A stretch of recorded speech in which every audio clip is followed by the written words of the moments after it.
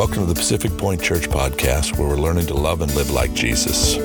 During this half hour, we're praying that God will direct, encourage, and speak to you.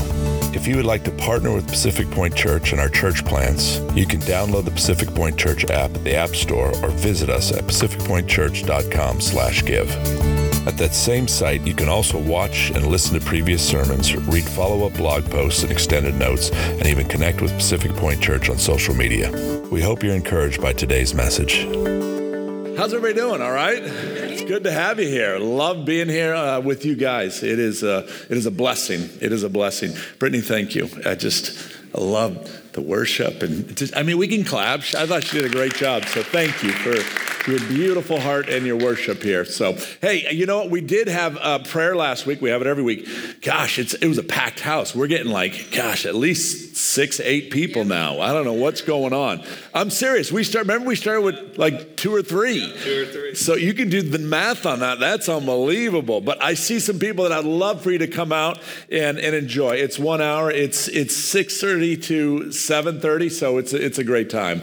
I love, as Chris said, we're praying for Pastor. We are in this Lent season. So we've asked some things during this Lent season of you. Did everybody get their sacred space books? Okay, if you didn't, there's some in the back, so you can grab them. But each day there's a little reading that is really good, real simple. For a guy like me, I can read it in about 45 minutes. For the rest of you, it takes about 3 minutes. So you could it's just really good and meaty. But what we've asked as a church, if this isn't your church, then just sit there and you don't have to sweat it. But if this is your church, what we're asking you to do corporately is this: every Wednesday during Lent, we're asking you to pray with us, either 6:30 here in the morning or wherever you might be. Just take some time to prayer. We're also asking that on Wednesdays each week, if this is your church, we're asking you to fast, to take some time to fast and pray. And what that looks like is from sunup, which is really that 6:30 prayer time, until dinner time or sundown. We're asking you to fast. Now, that doesn't mean skipping a meal and getting skinny. What it means is it means that you take some time and you pray. And you pray during that time. And then what we're asking you to do is at dinner time to break the fast with your family and have a family meal. That's a tough one. Having a family meal this day is just trying to gather kids and all that stuff is difficult. So we're asking you to do that and really talk about this Lent season leading up to this what I call Super Bowl of Christianity. Speaking of Super Bowl of Christianity, I do not like the Saints. This has nothing to do with football. This is about the saints in the church. It's not football. I don't even know where there's a team called the Saints. I don't know where they live. I don't know any of that stuff. But I think the saints of Jesus need to be acknowledged. So I wear this t-shirt and I might wear it for a couple more weeks just because I like the saints in the church. Why are you guys laughing? The reality is this: I lost a bet. That's just the bottom line. I got to black that out. I know I lost a bet to this beautiful woman up front here, and I've got a couple more weeks of wearing this t-shirt. I do wash it, so you can be assured of that. It's not the same shirt that I haven't washed. I do wash it. Back to Lent season. And the other thing ultimately we're asking you to do as a family is to pray for 40 days to sacrifice something you love. Look, let me say this. If you hadn't started, it's time to start. You can start now. I have been terrible. Let me just confess. Because diet soda is so in my world, I don't even think about it. And that's what I was going to give up. And I've blown it at least 15 times. But I'm getting back on it, and I'm going to go at it again. My point is this: if you haven't, you can start right now. It's just one of the ways that we go, okay, God, I'm going to feel a little bit of a smidgen of pain, not drinking a diet soda, thinking about what you sacrificed for us. So that's what the Lent season and what we have been going through. And we're going through this sacred space now. If you read it today, the passage was what I'm going to preach on today.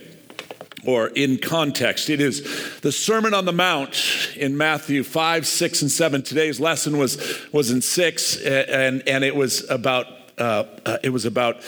forgiving your enemies. So if you're reading that, that's what we're going to jump off. Last week, he jumped off the week before. So each week we'll go out of one of the readings that happens here.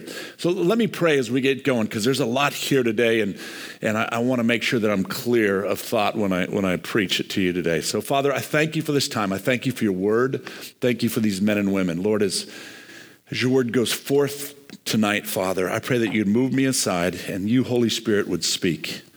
God, I pray that you'd give us eyes to see, that you give us ears to hear, and a heart to receive whatever you would speak to us. So, Lord, I thank you for this time. In Jesus' precious name, amen. Amen. So we're going through this little section, and it's so hard. There's so much. It's this thing called the Sermon on the Mount. And the Sermon on the Mount was this breakout party for Jesus. He had just come off of fasting for 40 days and 40 nights. And it is the Matthew chapters 5 through 7. It's believed to only be about 18 minutes. Now, there's some theologians that think that because Jesus could say all that and just an incredible amount of information. And in fact, some believe that it was the greatest sermon ever given. It was a powerful sermon. It was the longest piece of literature or speaking that Jesus said that we see recorded in the Bibles. But some think that preachers should be able to preach in 18 minutes if Jesus could do it. I would argue that point, so I'm not going 18 minutes today. I'm going to go closer to 35 minutes. But the point is this: if I was Jesus, I could say what I'm about to say in 18 minutes, but I'm not, so it's going to take me 40 minutes. All right, so, what? Come on, what? Okay, I give up being funny for Lent. Let me just say I work alone, crowd. I don't need your, gosh, Dees. No, it's not funny. Don't humor him, okay? So this piece, this teaching that Jesus does called the Sermon on the Mount is a powerful. It covers so many different topics. But I want to take a piece tonight, and I want to really look at it. The Sermon on the Mount concludes, all this great speaking concludes with this in Matthew 7, 28 through 29. And it says this: "And when Jesus finished saying these things, the crowds were astonished at his teaching, for he was teaching them as one who had authority and not as their scribes." There was something different about Jesus. There was something different about when he spoke. There was something powerful that they'd never experienced before, that they'd never heard this authority. You know, all the scribes and Pharisees, these religious men who were supposed to know everything, there was something different about Jesus. And that's what we saw at the end of his sermon. Now, I want to talk about two bookends within this Sermon on the Mount. And they're two scriptures that we probably have all heard, but they're real difficult in this. It says this, the first one on one end of Matthew 5 says this: "For I tell you," and he's speaking to the crowd, he's speaking to us, "For I tell you, unless your righteousness surpasses that of the Pharisees and the teachers of the law, you will certainly not enter the kingdom of heaven." He says this: unless what you do is greater than the great preachers, these Pharisees, you're not getting into heaven. And then on the back end, he says this, and it's a trip because I'm like, oh gosh, he says, "Be perfect, therefore, as your heavenly Father is perfect." I mean, there's this bar that is set that is pretty incredible. And I want to look at those two and why and what he was really saying there. The bookends and what sits between them are these verses, these 6 different verses where he deals with certain things: anger, lust, divorce, oaths, retaliation, and hatred. He deals with these 2 things. On each side, he says, you better be righteous and you better be perfect, after having talked about all these things. It's this statement that Jesus makes. The statement. So you got to imagine, we're on this mount on the hillside, and there's hundreds, if not thousands, of people that are listening to Jesus, this great new teacher.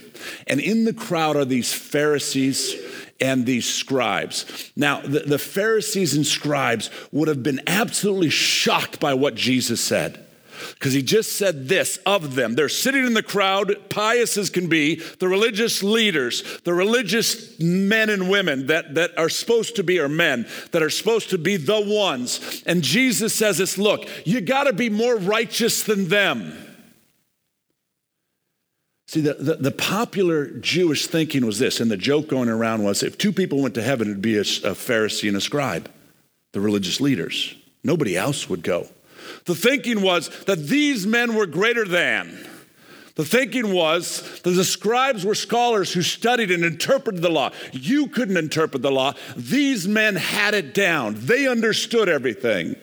The word Pharisee literally means separate one, that they were that much better than anybody else, and that they were closest to God. And then this man, Jesus, fully God, fully man, comes along, and he blows the top off of everything like he does so often in our lives. He says, see these guys over here who think they got it all together? He said, they don't. And in fact, you got to do greater things than them.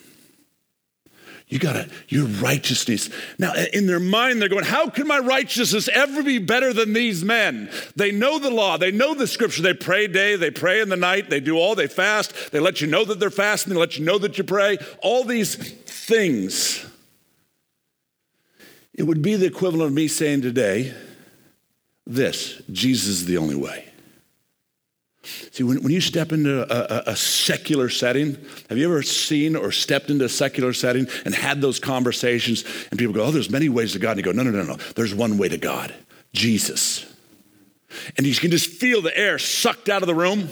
Yeah, have you ever been in that one? You're like, no, Jesus is the only way. You know, they could say God all day long, but the moment you say Jesus, the air comes out of the room. Because God becomes this, the God of the Muslims, the God of Jehovah's Witness, but when you say Jesus, you know who he's talking about. Jesus is the only way. And that's what he was saying here. That's what he was doing. See, the book ends, for I tell you, unless your righteousness surpasses that of the Pharisees and teachers of the law, you will certainly not enter the kingdom of heaven. Why would Jesus say this? These men were so self-righteous. Do you know any Christians like that? Do you know any pastors like that? Don't look at me right now. Have you experienced any televangelists? How about you? See, why would Jesus? Because their self-righteousness, it was unacceptable to God. And instead of trusting in Jesus, these leaders, these pastors, which we see today, trusted in themselves, trusted in their buildings, trusted in the crowds, trusted in their offerings, trusted in all these things except for the one that really mattered, Jesus. See, here's the reality. Religion always trusts in themselves, that they are righteous. And they always treat others with contempt. Think about that. Religion always trusts in itself and always treats others with contempt. Therefore, Jesus hated religion, could not stand religion. It was an abomination to him. And his most harshest words for religious people, his most gracious words were for people like you, drunkards and prostitutes and sinners. Not this front row, but the rest of you, Sorry. Why would Jesus say this? Because Jesus hates religion. And scribes and Pharisees trusted in them. See this religion thing that people do? It's all about you. It's all about trusting in you. They trusted in the religion. They exalted themselves above anybody else. They were in this position that ruled over you. I don't know if you've ever been a part of a church like that. I've been a part of a church like that before, where here comes the prophet, here comes the apostolic, here comes the man, and I'm supposed to bow down to this guy. He's no different than you and me. Jesus is the one I bow down to, not some pastor. Now there's respect, but you don't bow down to me. See, the scribes and the Pharisees and the religious people, They exalted themselves above others. They alone heard from God. They were self-righteous. One of the issues in the church today is that, and the reason that the world doesn't want to be in here is because this Pharisaical spirit, self-righteous spirit, I have my stuff together and you don't. And the world goes, no, I see you. I listen to you. I watch you. And you're so self-righteous. And you have no problem judging me, and you've never walked in my shoes. And that's what these Pharisees would do. And I love Jesus because he steps right in the middle of these self-righteous sons of guns. And he just turns everything upside down. You have these bookends. The problem with self-righteous people is this: they treat others with contempt, look down on you, and what they can never see is they are just like you and me. See, the Bible says this in Isaiah, that we are filthy as rags. We are filthy as rags. And it says this in Romans 3, that there's no one righteous, not even one. That the level playing field is this: there's not a single human being that's ever walked this earth that isn't filthy as rags, that isn't sinned, except for Jesus. Except for Jesus. And self-righteous people don't like to think about their filthiness. In fact, they push it away. I know Christian after Christian that doesn't like to think about their filthiness. But if I don't keep that reality of who I can be apart from Jesus in front of me, I'll end up being I'll end up being more of a complete jerk. Serious, you just laughed at that? I'm kidding you. I thought it would come from her. That self-righteousness is the thing that I push it all down and want everybody to think that I've got it all together, and I don't. And I've been under the pastor, and I've said this before, I've been under the pastor who has the perfect marriage, the perfect 3 kids, who says the right thing, drives the right car, lives in the right house. Yet he's sleeping with the secretary and stealing money.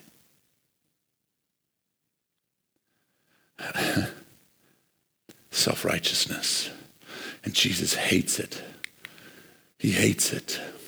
See, these bookends, Jesus says this self-righteous, they can't inherit the kingdom of heaven.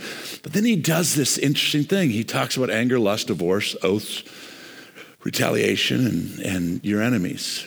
And then he says, be perfect. Jesus does something crazy here. In between those two passages, he does something. Jesus literally turns everything upside down. He turns everything on its ear. He does this series of 6, I'm going to kick you in the teeth. He does these things. See, he prior to Jesus' coming, when we talk about anger, it says this: when you murder someone, you've committed sin. Okay, that's pretty logical. That sounds about right. I'm going to call that sin, sin, sin. He says lust. But prior to Jesus coming, it said this: when you sleep with another woman who's not your wife, that is lust, that's sin. Sounds pretty logical. Again, good rules. We'll go with that one. Then he goes into divorce. Prior to Jesus, what we saw was people would divorce a wife that they were done with. It was a patriarch society, and men ruled. Sorry, it's just the way it was. And they'd literally get rid of a woman, including the Pharisees, because they were done with her and what she is doing, and then move to the next one. There was no grounds for divorce. If they just didn't like the way they smelled, they could move them on. So prior to Jesus, you could divorce her. Prior to Jesus, oaths were things that commandments in the name of God that you made. Prior to Jesus, retaliation was an eye for an eye, a tooth for a tooth. Hey, you do something to me, I do something. Sounds pretty low. Prior to Jesus, it says, look, love the ones that love you, hate your enemies. Again, doesn't sound tough. Sounds very logical. Sounds like it flows. And then Jesus comes and everything changes. He does this, like I said, he flips everything on its ear. He changes absolutely everything. He moves the bar completely. And then Jesus started to say things like this when talking about anger. He said, you have heard it said, there's 6 of these, you have heard it said. And he says this regarding the first one, anger. You've heard it said to those of old, you shall not murder, and whoever murders will be liable for judgment. That was prior to Jesus. But then he takes it and moves it up a notch. But I say to you, everyone who is angry with his brother is liable for judgment. He says, look, before if you murdered them, that's sin. He says, now if you hate on them, that's sin. He goes on and he says, with lust, he says, you've heard it said, you should not commit adultery. Can't sleep with another man's wife. But I say to you that everyone who looks at a woman with lustful intent has already committed adultery with her in his heart. Hold on a second. She walks by, you can't even look at her. He walks by, I'm not going to let you women off that hook. You go to the store, 50 Shades of Grey, just the book is there. It's mind pornography for women, no different than the men's pornography. You think, you read that, you look at her, you do these things. Jesus said, now that's adultery. Completely makes you feel uncomfortable. And he goes on. Sorry. Goes on to the next one. And he says this about divorce. He said, it was also said, whoever divorces his wife, let him give her a certificate of divorce. But I say to you, but I say to you that everyone who divorces his wife, except on grounds of sexual immorality, makes her commit adultery. And whoever marries a divorced woman commits adultery. That's hardcore. Jesus, again, he raises the bar to a whole nother level. He said, lust, it's not just about having adultery, it's looking at another. Divorce, it's not just about you can throw it away. In fact, not only can't you throw it away, but you marry another woman, it's adultery. Okay, some of you are really sweating right now. Look, there's grace. I'm getting there. Oaths. Dying over here. I know. I'm preaching to the crowd. Oaths. He says this. Again, you have heard it said to those of old before Jesus, you should not swear falsely, but shall perform to the Lord what you have sworn. But I say to you, do not take an oath at all, either by heaven or from the throne of God. He literally says this, let your yes be yes and your no be no. Be secure in what you say. You don't have to give excuses. You don't have to, just yes and no. And that's all anybody needs. A handshake and a yes. Handshake and a no. He goes on and talks about retaliation. He says, you have heard it said, an eye for an eye and a tooth for a tooth. But I say to you, do not resist the one who is evil. But if anyone slaps you in the face and the right cheek, turn them the other one also. When your brother sins against you, when your brother cheats you, when your brother slaps you, metaphorically or otherwise, Jesus says, I'm going to raise the bar now. What logically should happen is you should retaliate, beat the snot at him, call Eddie, call Deese, let him rub him out. Jesus said, turn the cheek. These people are sitting in this crowd. There's hundreds, if not thousands of people. And they're listening to these words. They're going, how can we ever live like this? And as you sit here today, as I sit here today, I look at what Jesus said and you go, oh goodness. And he finishes with this last one.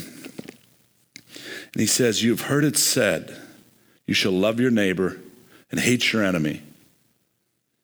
But I say to you, love your enemies, and pray for those who persecute you. That is so countercultural. It is so in our face. It is so not what I want to do with her when she makes me mad. It's so what I don't want to do with you when you make me mad, so don't laugh. It is so against everything inside of me. And Christians. And we wonder why they look at the church and they go, I don't want to go there. Jesus says, I put this bar way up here. I didn't lower the bar for you. I put the bar up. I moved it higher. And then he finishes with a statement which just ticks me off. He says this, okay, now be perfect. Therefore, as your Father, Heavenly Father, is perfect. Are you kidding me? Have you been to Orange County, Jesus? Have you been to Huntington Beach in the summer? Don't lust. Have you seen the guy on the freeway in the 405 that just cut me off? Have you run into the guy in the bar? Have you ever had to live with my wife or my husband, Jesus?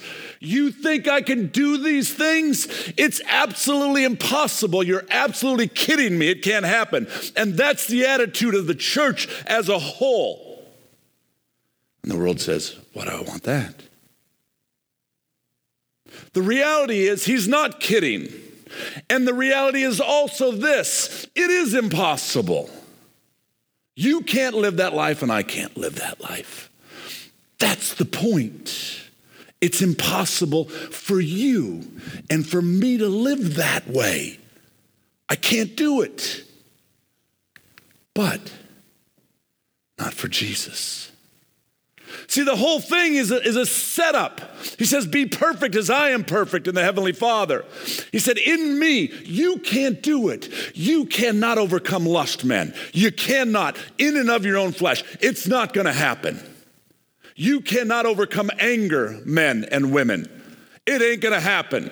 In and of your own flesh. You cannot be a man or woman of your word in and of your own flesh. Maybe for a moment, maybe in one deal, maybe in a couple deals. You can't stay in a relationship in and of yourself. We go through every one of these. But it's not about you. It's about Jesus. It says this. The law was kept perfectly in Christ. Christ lived a sinless life.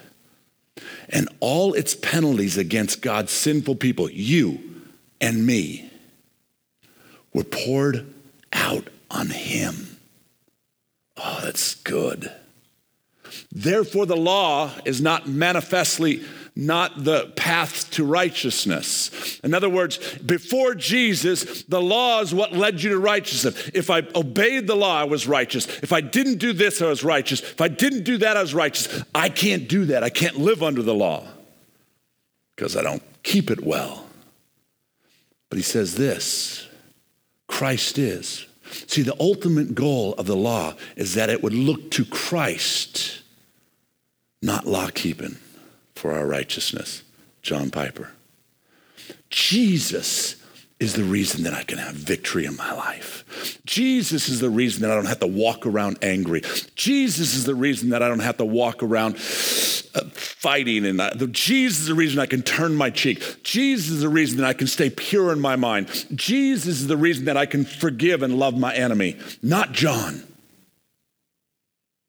Can't do it. For Christ is the end of the law for righteousness to everyone who believes. When Jesus came, the law was over. It doesn't mean it's over in that you can break it. It's over in that it is not your tutor anymore. The law only points to Jesus, and Jesus is my grace, and he is the one who forgives, and he's the one who gives me the power to live the life that I live. If you have eyes to see, here it is. Jesus says, unless your righteousness surpasses that of the Pharisees and the teachers of the law, you will certainly not enter the kingdom of heaven. Impossible. We said that. You know, all the 6 kicks in the teeth, impossible. And he finishes with be perfect as I am perfect. Impossible. It is in Jesus who does it, not me. I am perfect in him. I am righteous in Jesus. And the church is walking around trying to be righteous and doing good, and it doesn't work. The church is walking around trying to be righteous in being, and it doesn't work. The righteousness comes through God and his son, Jesus Christ. The answer is Jesus. And he said, it's good that I leave. I will give you the Holy Spirit. And he did a work on the cross, and he took away the sins of the world. And he died and rose again on the third day. And he alone is my righteousness. Not your works. Not your tips that you give God. Not that you came tonight and maybe you'll come next week. Not that you said your little prayer or you read your book today. That isn't it. It's Jesus and what he did on the cross some 2,000 years ago. When you have Christ, you also have everything God promised through him. For our sake, he made him to be sin, who knew no sin. Jesus was pure, had no sin, and God made him to be sin. He literally took on our sin. The sin that you've committed yesterday, today, the sins that you're going to commit tomorrow, the sin that the world brings about. God said, here is my son, and my son will take on your sin, that in him we might become righteousness of God. That in him we might stand before God. God presented Christ as a sacrifice of atonement through the shedding of Jesus' blood to be received by faith. What does that mean? God, I don't understand how it all works. But you sent your son to die on the cross for me. And I want to receive your son as my Lord and Savior. And the blood that was shed will wash me clean as snow. And he did this to just demonstrate his righteousness. To demonstrate his righteousness. What is righteousness? Right standing before God. That the creator of heaven and earth, who is perfect and cannot be in the presence of imperfect, I can be in his presence because I have a right standing because of what Christ Jesus did on the cross some 2,000 years ago. And when we come into relationship with Jesus, we will never be no more close or further away from God than we are with the righteousness because of Jesus' perfect word. Real quick, I want to show you this because this is, I think, where Christians get so, and maybe some of you in here today, this self-righteous religious thing, this Pharisaical thing says this: I can work harder to be closer to God. Here's the reality. The reality is this: when you come into a relationship with God, when you come into that relationship with God through Jesus Christ, terrible drawing, I understand, but when you come into that relationship with Jesus, never at any point, you will never be more close or further away from him than you were at that moment. Today, I got saved years ago. I've never been further or closer to him than I was at that moment. What does that mean? Religion says this: as I stand out here and I do things, I get closer and closer to God. As I go to church, as we said, as I give money, as I help the old lady across the street, whatever it is, these acts, that gets me closer to God. But what the gospel says is this: you can never be closer or further away from God than the moment that you come into a relationship with him. It's not lost. And some of us have been drowning in sin. Some of us have been just riddled with guilt or condemnation. And God goes, no. My son did the work some 2,000 years ago. And you don't have to anymore. He says, you are my son. And God looks at us and he sees the blood of Jesus. That's why we point to Jesus during this Lent season, because of the power of the cross and what he did. And God looks at us, and when I break the law, when I do something I'm not supposed to do, and there's repentance, God sees Jesus in his blood, and I can't get further away from him, and I can't do more to get closer to him. When I come into a relationship with Christ Jesus, I am in perfect communion with him, and it doesn't always feel that way. But it's no different than my relationship with my wife, the covenant that I have with her. It doesn't always feel that we're this close together, but nonetheless, we are. There's a spiritual principle to it, and there's a natural and a spiritual principle to this relationship. And the same thing with our God. And if you struggle with that today, I'm telling you, God says, you've never been further away from me. And your sacrifices, that's not what gets you close. I don't know, my clicker got too excited. Finish with this. This Lent season that we're going through, this book, Sacred People, everything we're reading, everything that we're preaching and doing during this Lent season points to Jesus. See, because in him, all things are possible. That financial squeeze you're in, God can do a miracle. I'm not talking about a miracle, someone's going to write you 10. I'm talking about God will sustain you. That relationship that's broken, that hurt, God is enough. Jesus is enough. That fear that grips you, whatever that fear may be, Jesus is enough. That pain, that hurt from whoever did what, Jesus is enough. That wayward relationship, that child, that wife, that husband, Jesus is enough. Jesus is enough. And as we move towards the Super Bowl of Christianity, Easter Sunday, as we spend these next several weeks, I want us as a church to grab a hold of that Jesus is enough. And our self-righteousness is a stench to God. But I can't do it without him. And it's the power of the Holy Spirit that lives in me that allows me to live the life that he's called me to. Because 2,000 years ago, Jesus spread his arms and he spilled his blood for John Blue, for you. And he did it for some of your neighbors and family members that have no idea. And he wants to use you and me to bring that hope. That's unbelievable that he lets us be a part of that. In this season, grab that. Wrestle with that. Think about that and what Jesus has done for you and what he's done for me.